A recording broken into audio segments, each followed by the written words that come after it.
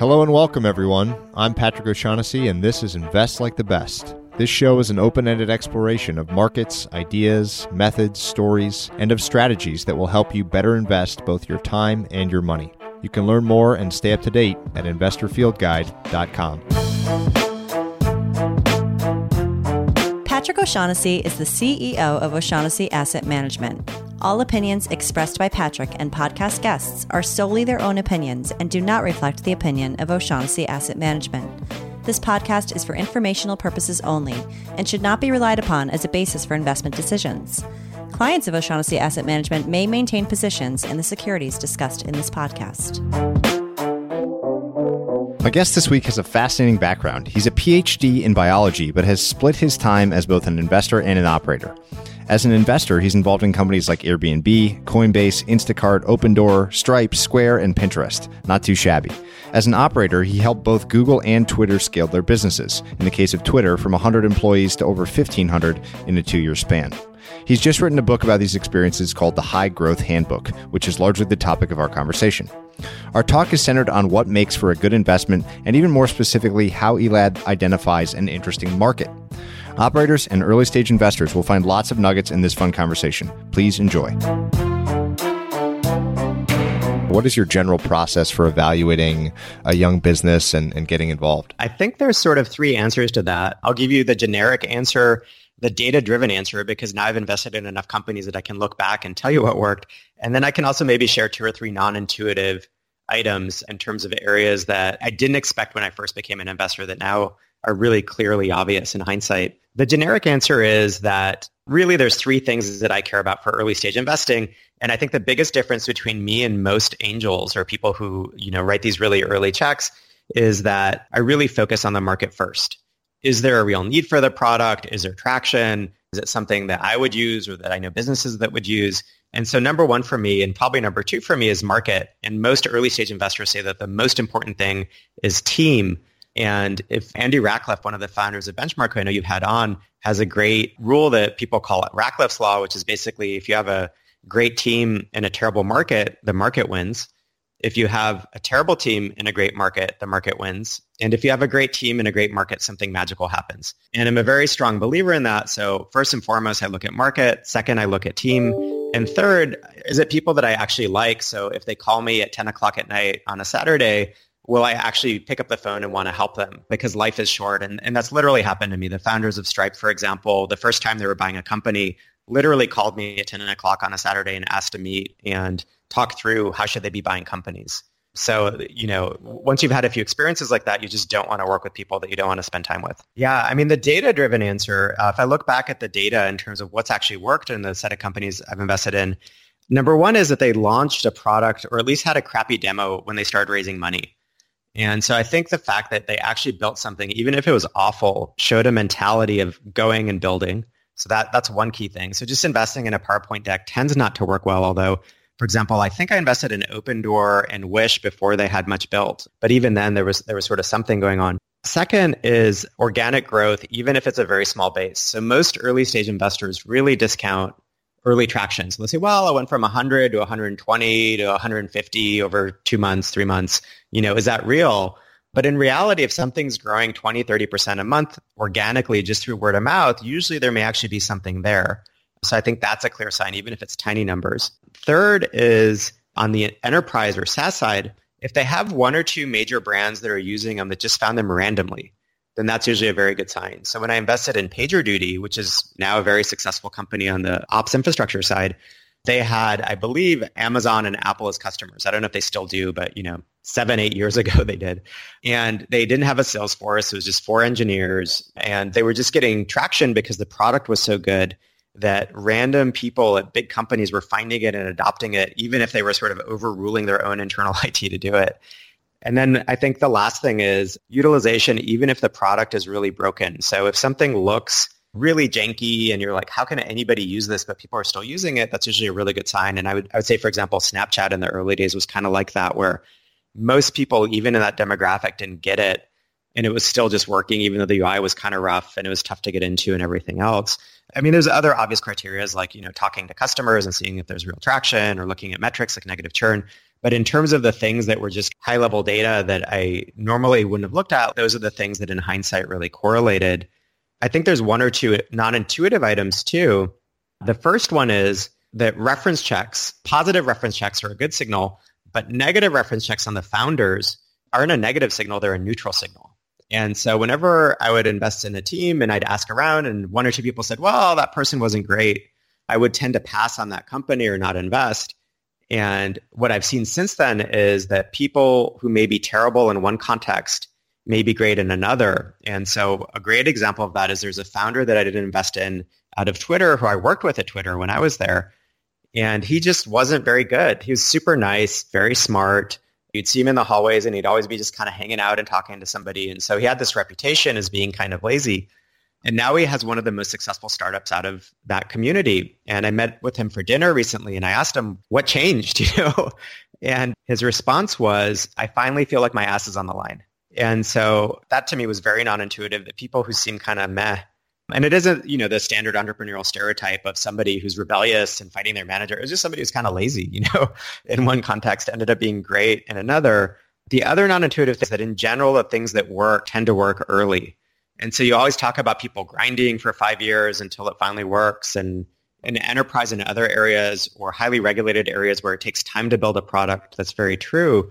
But in many cases, if people need the product, the second the product's available, it kind of starts moving and you need to do some iteration to really get escape velocity. But at least the very biggest things tend to work very early. That's a really interesting one, that second one, and a good segue into some of the discussion on businesses that are bigger, let's say have at least one product that's established, it's working, et cetera.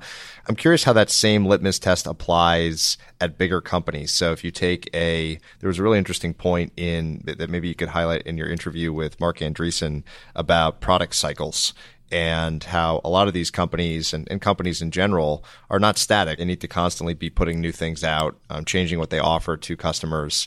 And those themselves could be thought of like startups or something within a larger business. So I'm curious, any distinct or useful lessons for companies out there who do have to iterate, who can't just do the same thing year in, year out and expect to do well? I love that idea of product cyclicality. Maybe you could highlight that and then dive in. In High Growth Handbook, one of the things that Mark Andreessen refers to is this fact that after somebody launches their first product, it's sort of like, what do you do next? And how do you think about changes in your business? And I think most product-centric founders, which is most tech founders, tend to get stuck on the idea that they're only a product-centric company. And so what they'll do is they'll continue to scale the product that's working, and sometimes that's efficient. But if you really want to build a truly, truly massive lifelong franchise as a company, often what you have to do is start thinking about your next set of products. And you need to shift from thinking of yourself as a product-centric company into a company that's also distribution-centric. And so if you look at the history of technology, be it Microsoft or Oracle or more recent folks like Google or Facebook, really what they did is they had one product that worked so well and it was so much better than anything else in the world that it got a lot of distribution. Or in the case of Google, they were spending literally hundreds of millions of dollars a year on distributing Toolbar and paying Firefox to be their homepage and other things. So they were very aggressive about distribution. Once you have that distribution, your next step, or the next step in the sort of traditional playbook, would be go and buy companies or build new products and push them out against that distribution channel that you now have. And so for Microsoft, that ended up being different components of Office that over time they either built or bought. In the case of Google, it was products like Chrome and Android and Maps and image search and all these other things that ended up branching off of the original product and then getting pushed down the channels that they'd built. Facebook did it with Instagram in terms of accelerating their growth, or WhatsApp. And so in general, the history of sort of the tech companies that have done well is start with one great product that's working in a singular way and then add more. And I think the companies that tend to tap out are the ones that have one product that works really well, but then they never add that second product line, or they never do that reinvention, or they don't iterate fast enough on their core product and new entrants a few years later or big incumbents start competing, and it really slows down their market. I always think about marketing, distribution, sales as probably a deeply underappreciated part of business lore. I would love to hear your thoughts on, again, I guess this is both as an investor in a lot of these businesses that have scaled a lot, but more specifically as an operator in the businesses you founded, but also at Twitter and Google, what that looked like, what success looked like for a business trying to scale its methods of distribution, how much of that is a playbook versus new creative approaches to gaining an audience. I think that the build it and they will come attitude is disastrous typically, and we probably undervalue the ability to build good distribution. So I would love to hear your biggest takeaways and lessons from your experience there. Distribution is definitely underrated. And I think that just like companies tend to have in the early days a singular product strategy that works, the thing that is really underappreciated is that companies also tend to have a singular distribution strategy that works. So usually companies try 3 or 4 different ways to distribute, and every once in a while there's a company that actually pulls it off. LinkedIn grew off of SEO, as well as certain viral mechanics they built in and a few other things. But in general, a company will only grow off of one distribution channel that works really, really well. In Facebook's case, it was basically early on email scraping and really focusing on sort of viral person-to-person distribution. In Google's case, in the early days, it was word of mouth, but it actually very rapidly switched to partnerships. And I think that is one of the unwritten things about Google's story. People always talk about how it just grew organically 80% month over month. And that was true initially. But the one time that Google had to take down their site was when they onboarded, I can't remember if it was Yahoo or AOL. And that company had so much more traffic than Google that Google actually took down its own homepage for a day so that they could serve that new traffic from that partner. And so in general, what you find is that companies find that singular way to distribute early on. And then after that starts working for long enough, they start broadening and saturating distribution. So for Google, that was across mobile. It was paying for client distribution like Firefox and the toolbar that they would literally sort of cross-install with Adobe and other things, and other means of effectively either paying or partnering for distribution really aggressively. And I think the companies that tend to sort of under-execute or end up with a $5 billion company, which is amazing, but you could have been a $50 billion company, often it's because they weren't aggressive enough on 3 things. Distribution is first and foremost. Second tends to be M&A, so they don't buy new things and diversify into new areas. And then third, they may just not have been aggressive about thinking about new product lines or iterating on their product internally. You wrote a lot about the importance of recruiting and sort of the things that you recommend people do when thinking about hiring great people. Maybe touch on that as it specifically pertains to distribution. So what are the common, I guess, features of people, excellent professionals that you've encountered in your career on the distribution side? And then I'd love to hear the same on the product and other sides. Common threads tend to be that they're aggressive but ethical. And so they're sort of the right type of greedy in terms of driving the success of a product. I think distribution these days can take so many different forms that beyond that, there's very different characteristics depending on the type of distribution that you're building out. So if you're building an enterprise sales team, the type of leader that you need there and the way that they're going to lead and grow a team is going to be very different if most of your growth is more similar to what Facebook was doing, where you really need people who are growth marketers and are very quantitative and focused on, if I tweak 10 pixels on this recruitment email, how much more conversion will I have? And so really depending on the type of distribution that's working for the company, you're going to need pretty different skill sets. Based on the list of companies that you listed that you're either an investor or an advisor to, it made me think of a question I've been pondering around lifetime value of customers. So Airbnb, of the companies you mentioned, is probably the most pertinent.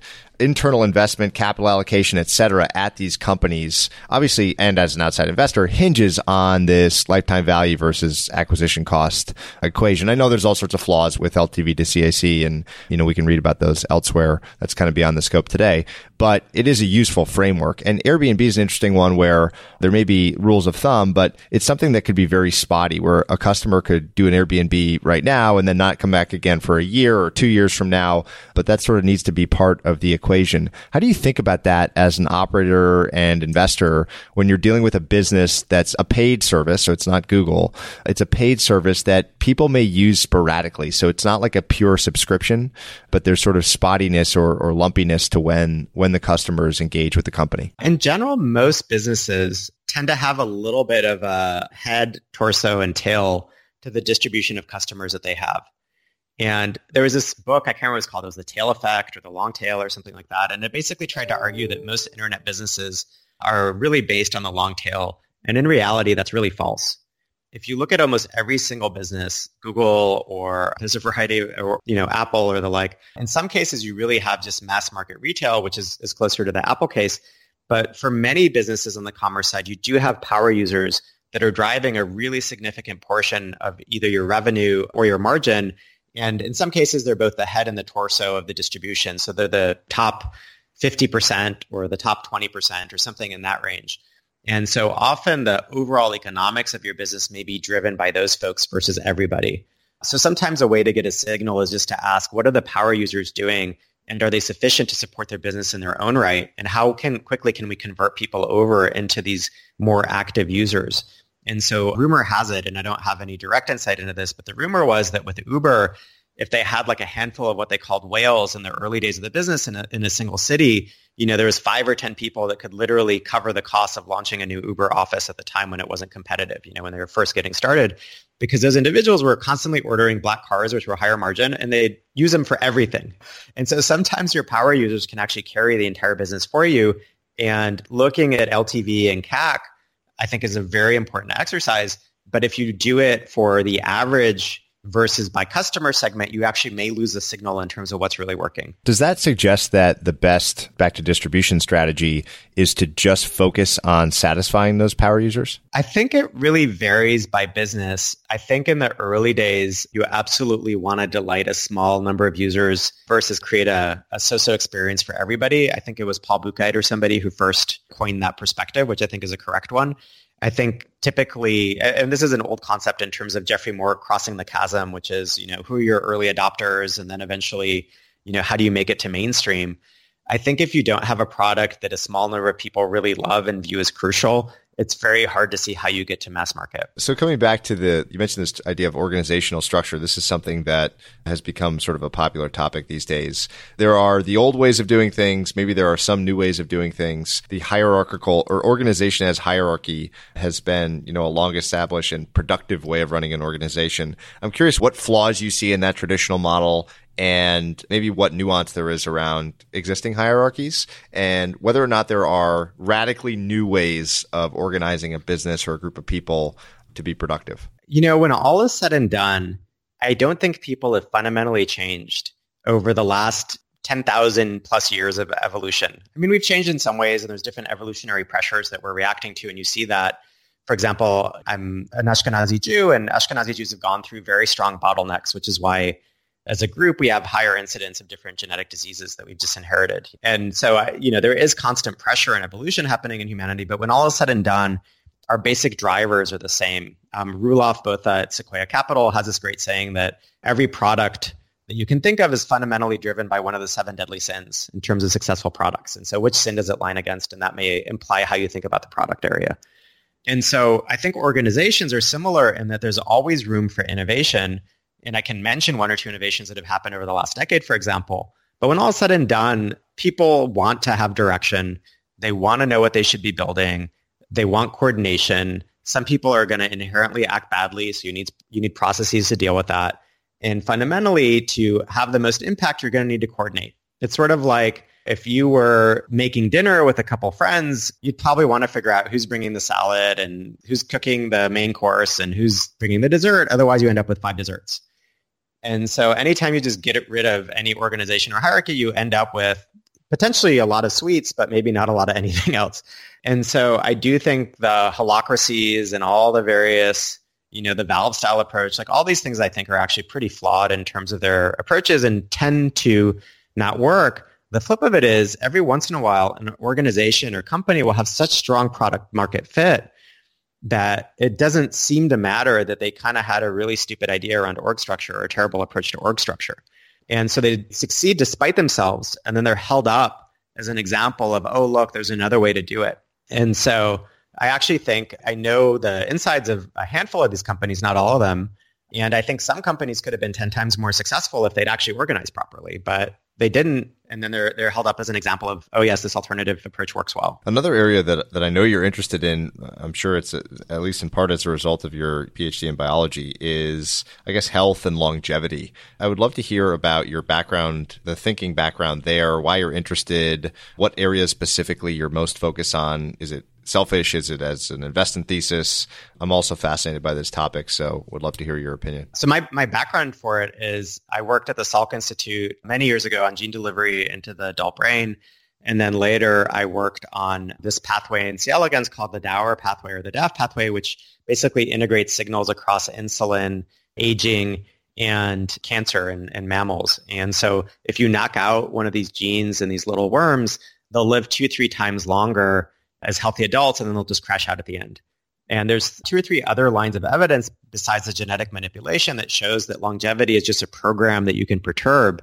Examples of that would be FDA-approved drugs like rapamycin or metformin, which in multiple organisms will increase lifespan between 10 and 30% in the case of rapamycin in mice, for example. There is something known as parabiosis, where if you take young blood and you give it to an older animal, they'll have certain regenerative capabilities restored. And if you take old blood and put it in a young animal, you kind of screw things up. So there's sort of factors going both ways. And then there's things like caloric restriction, where if you decrease the amount of calories you take per day to a certain level in multiple organisms, again, you end up with longer lifespan. And so there's lots of evidence that suggests that aging is a program that you can perturb.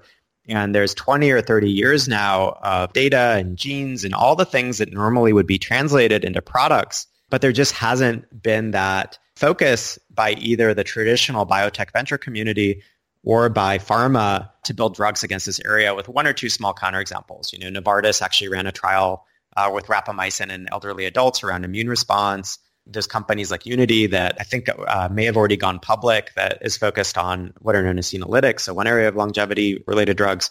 But there felt like there was a real market gap. And so I got involved in terms of seeding one company called BioAge, which Andreessen Horowitz did the Series A for. I helped really early on with another company called Spring Discovery, which is applying machine learning to different areas of sort of assays for longevity. So they're doing some really exciting stuff. And then I've been helping Laura Deming, who's a really smart investor, more in an advisory capacity around a accelerator she's building for anti-aging startups called Age One. And the idea is to basically fund the next generation of regenerative medicine companies at scale. I'm curious, through all your investigation across this topic, what you've changed in your own life. And obviously this isn't any sort of medical advice or anything like that, but what all that you've learned, invested in, investigated has actually caused behavioral change. When all is said and done, there's a set of basics that people should just be doing. And everybody tells you these things, and a lot of people just don't listen. And that's basically exercise regularly, eat well, sleep well, form meaningful relationships with others. Actually, those things have real impact in terms of how long you're going to live and how well you're going to live. I think in terms of more drug-centric interventions, a lot of people in the aging communities will do very simple things in terms of taking a baby aspirin once a day. That helps with heart disease and colon cancer. They'll take a certain statin, similarly helps with heart disease, and some people think with certain neurological disorders. And then there's a smaller subset of the community that takes metformin. And so from a drugs perspective, those are the main things. There's lots of things I would stay away from that I know some people do, like human growth hormone or some of these other things, which I just think are not very good ideas from a longevity perspective. So you've been a CEO, you've invested in a ton more, you've watched even more than that. I'd love to hear your take on the most effective use of a CEO's time. So I think one of the most important decisions that any business leader makes is, I guess, allocation of time and capital and maybe strategy. But I'd love to hear your take on what the most effective CEOs do, maybe what the least effective ones do as well, as a means to know what to avoid. Just a summary of your research and thinking on the role of a CEO specifically would be fascinating. Yeah, I can tell you what people talk about the most, and then I can tell you about the stuff that people tend not to talk about, which are actually really important. So the things that people talk about the most in the role of the CEO is that you set the overall direction and strategy of the company, you build out the team, and you choose the executives who are going to run different functions, and then you manage them and help optimize their roles. You raise money and make sure that the company's well capitalized and has the money to survive. So those are the things that people talk about a lot. It's basically strategy, hiring, and capital allocation and direction.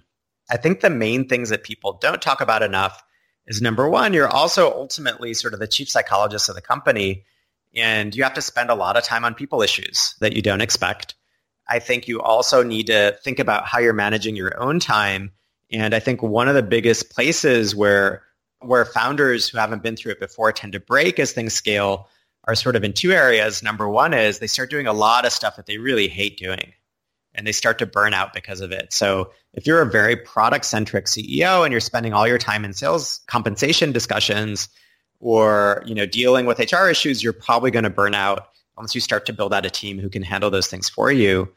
So one big sort of breaking point is just doing stuff that you hate. The second is just this inability to let go or to delegate or feeling challenged by the new people on board or things like that. And so I think those are really the biggies for somebody who is doing it for the first time. So you mentioned at the very beginning of the conversation this notion of how important a market is for any business, whether you're investing in one or building one. And I would love to talk about how you identify that, what the actual nuts and bolts are behind market identification, maybe obvious and non-obvious. So, of course, anyone can calculate an addressable market if it's straightforward. But a lot of the most interesting breakout companies are the market was huge, but non-obvious. And so I'd love to hear your thoughts on evaluating or identifying interesting markets. And then the second part of this section would be on how marketing then plays a role once you've identified an interesting market. So unique ways of reaching a market after identifying it. I think there's 3 types of non-obvious markets. The first type is it's a brand new market, but it's growing really fast and it kind of comes out of nowhere and surprises people. And honestly, that's actually the rarest market. And that would be things like cryptocurrencies. It just kind of came out of nowhere in terms of hitting the scale that it did so rapidly. Certain types of 3D printing may fall into that. But most markets tend to take a bit longer. But there are some markets that are just brand new. There's a new technology and suddenly everything starts working. Maybe that was the internet in the mid-90s, where suddenly you had browsers and that enabled a whole suite of things to run inside a browser that, really replaced the janky interfaces of the past. So suddenly you have a technology shift and stuff starts working. I think the second type of market that are non-obvious are every once in a while you have a market that looks extremely crowded. And so you think there's tons of activity and it's game over, but in reality, it's still the really early days, either because the product isn't quite there yet or the infrastructure isn't quite there yet. Examples of that would be search when Google got started, where there was a dozen other search engines. When Dropbox and Box got started, there was a dozen other cloud storage services and everybody was saying, why is this different? But fundamentally, what had happened is all these other companies that were kind of janky had identified a real user need, but they just hadn't built a product that addressed that need properly. And so sometimes a non-obvious market is actually one that looks very obvious and very crowded. And so it's non-obvious because there's still room for somebody to come in and dominate it, but everybody thinks it's game over. The third type of non-obvious market is one where there's an opening from a sales or distribution or channel perspective. And so that would be things like Zynga really riding Facebook as a new form of distribution. And maybe SaaS companies entering on the low end and working their way up, or alternatively companies that are starting at the high end like Tesla and working their way down. And so sometimes it's a little bit more about your distribution or market segmentation. And you realize, hey, this subsegment is really interesting and that's the way to start it. I think in the steel industry, the mini mills were a great example of this a few decades ago, where everybody had these giant centralized mills and the mini mills would basically take scrap and melt it down and sort of resell it.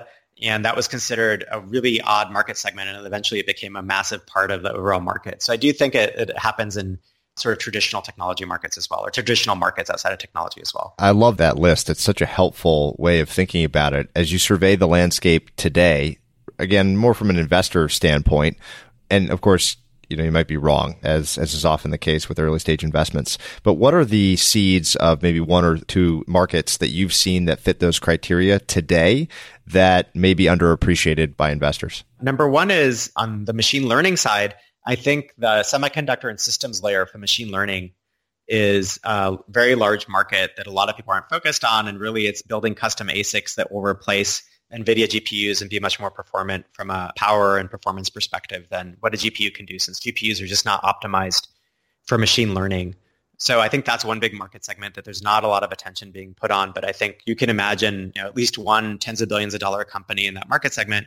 And in general, with any technology wave, there tends to be a really large outsized semiconductor company that's created alongside.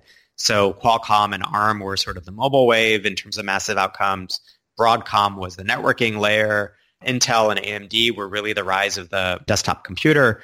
And so and servers, obviously. And so I do think that each technology wave also creates a massive silicon company. In the crypto world, that's probably Bitmain right now is sort of that example on the ASIC side. So I do think there's room on the machine learning side. So that's one. Number two is the longevity topic that we talked about. And number three is I actually think that if you were to take a Fortune 500 company and just take it apart and ask what are the pieces that you have to do over and over and over again, you'd end up with a dozen really valuable, useful companies. I think Checker, the background checking API company, is a good example of that, where they just took background checking, they really upgraded it from a software perspective, created an API around it, and have developed a really compelling service initially for the gig economy and then shifting to other areas that, there's probably a dozen other companies like that could be built that could be really outsized. You wrote a lot in the book about best practices for businesses, and obviously I think that's the primary reason to buy and read the book. I would love to ask about worst practices as one of these closing questions or ideas. Maybe the things that you've seen that most consistently lead to bad outcomes at companies. And I'm just going to leave it pretty general like that. I'm not going to ask specifically about recruiting or product management or any subsegment, but just very generally speaking, what the worst consistent practices you've seen at businesses that people should avoid. I think when all is said and done, companies that are growing really fast are really resilient. And you see every type of screw up you can possibly imagine happen. And somehow these companies still survive. And sometimes as a founder, it's almost disheartening because you're working so hard on your own company and you're scrapping and you're doing everything right. And it still doesn't work because you're in the wrong market. And then you look at something that's in the right market and it's working beautifully and it's getting all these accolades in the press, but you know that inside is just terribly run. And so I do think that growth covers up for a lot of mistakes. And in fact, I interned at Cisco back in, I think it was 2000. And my manager had joined Cisco in like 91 or 92. And his comment was always, growth covers up for a lot of mistakes. And so I think that happens with every great technology company. Just really stupid things are done, but the company somehow survives and then it professionalizes and then it eventually starts doing things really well if it really breaks out. In general, I think most of the screw ups tend to be about choosing the wrong people to do things and having them consistently make terrible mistakes and then not doing anything about it. Or alternatively, founders or sets of leadership fighting nonstop, or the creation of a more general toxic culture. Those are things that tend to be really hard to fix and can really create enormous drag on a company. Every once in a while you see a company that's just crushed by competition because that competitor had just had dramatically better distribution. Microsoft effectively did that in the 90s, which is why they had all the antitrust hearings, is they would literally just crush their competitors through distributing things as a bundle with their OS. But in general, most companies tend to die of self-inflicted wounds or to really slow down of self-inflicted wounds through bad management, bad people choices, and bad culture. So my closing question for everybody is the same, and that is to tell the story of what the kindest thing that anyone's ever done for you is. I think that in my mind, Silicon Valley is a place where people very openly give back. And I've been helped enormously by that ethos throughout my career. And, fundamentally, I think that, there's the old saying that you die from 1,000 small cuts. I think in Silicon Valley, I've benefited from 1,000 small acts of kindness that have sort of built up over time. When I moved out here, I had literally no money and I was in school debt and everything else. And I was sleeping on the floor of an apartment that I rented. I didn't have a bed for the first 2 years. I was just literally sleeping on a sleeping bag. And lots of people went out of their way to help me, to introduce me to companies I could join. And so really, I think I just benefited from that collective, hey, we think this person is smart and we'll take a shot on them as an ethos. And, that ethos to me is the most important thing out here. So I thought of one other question, just because your collection of experiences is quite unique. If you were forced on the back of this book to write another book on a totally different topic, what would you write on? I'd probably either write a novel of some sort, or alternatively, I would write something about markets. So why are some markets good versus bad? And why do some markets just tend to fail? I think there's a few great books in that area. One of them, I wouldn't say is a great book, but is an interesting book called The Rule of Three. And it basically argues that many markets naturally will collapse into oligopoly markets of 2 to 4 players or 2 to 5 players, and often it ends up at 3 players. And why is that a stable equilibrium for many markets? And so I do think many people don't think enough about what is a real market structure. In Silicon Valley, the way that that's played out is, for a while, everybody thought that everything had to be a winner-take-all market. And that was because in social networking, everything was a winner-take-all market. Eventually, you had one dominant player that really won. Or in search, Google was so good that it eventually became winner-take-all. It's unclear to me that that's the case for most markets. And so I think it's fooled a lot of investors to not ever invest in anything where there looks to be a number one, because they worry that the number 2 is just going to be worth 1/10 as much. And I think that's sometimes true, but it's not always true. I just want to make sure, we've talked a lot about markets, and I found that to be, an especially interesting part of the conversation, that we're not leaving anything out. Any sort of ideas or insights that you have on evaluating markets that you'd want to leave us with? I found your thinking there quite fascinating. So any closing thoughts on thinking about markets? I think one of the big learnings of the last 10 years is that the internet has created markets that are larger than anybody in the world had ever anticipated. And that's why we're seeing these companies start to flirt with trillion-dollar market caps. Fundamentally, there's never been a time in history where you could reach so many people so frictionlessly around the world with so many services. And I think that's truly transformative. And it could be people on mobile devices. It could be people on all the other various types of computers that we have. But fundamentally, we have this globally networked world with these massive available markets that you can get to with high velocity. And that's why I think we're seeing companies form and reach scale faster than we've ever seen any time in human history. And I think it's because of the power of mobile, internet, cloud, et cetera, coming together to create these truly massive outsized markets. So I think for me, one of the big takeaways is that markets are bigger than they've ever been. Fantastic. Great place to close. Thanks, Elad, so much for a wide-ranging, really interesting conversation. I appreciate your time. Thanks so much for having me on. Hey everyone, Patrick here again. To find more episodes of Invest Like the Best, go to investorfieldguide.com/podcast. If you're a book lover, you can also sign up for my book club at investorfieldguide.com/book club. After you sign up, you'll receive a full investor curriculum right away, and then 3 to 4 suggestions of new books every month. You can also follow me on Twitter at Patrick_Oshag, OSHAG. If you enjoy the show, please leave a quick review for us on iTunes, which will help more people discover Invest Like the Best. Thanks so much for listening.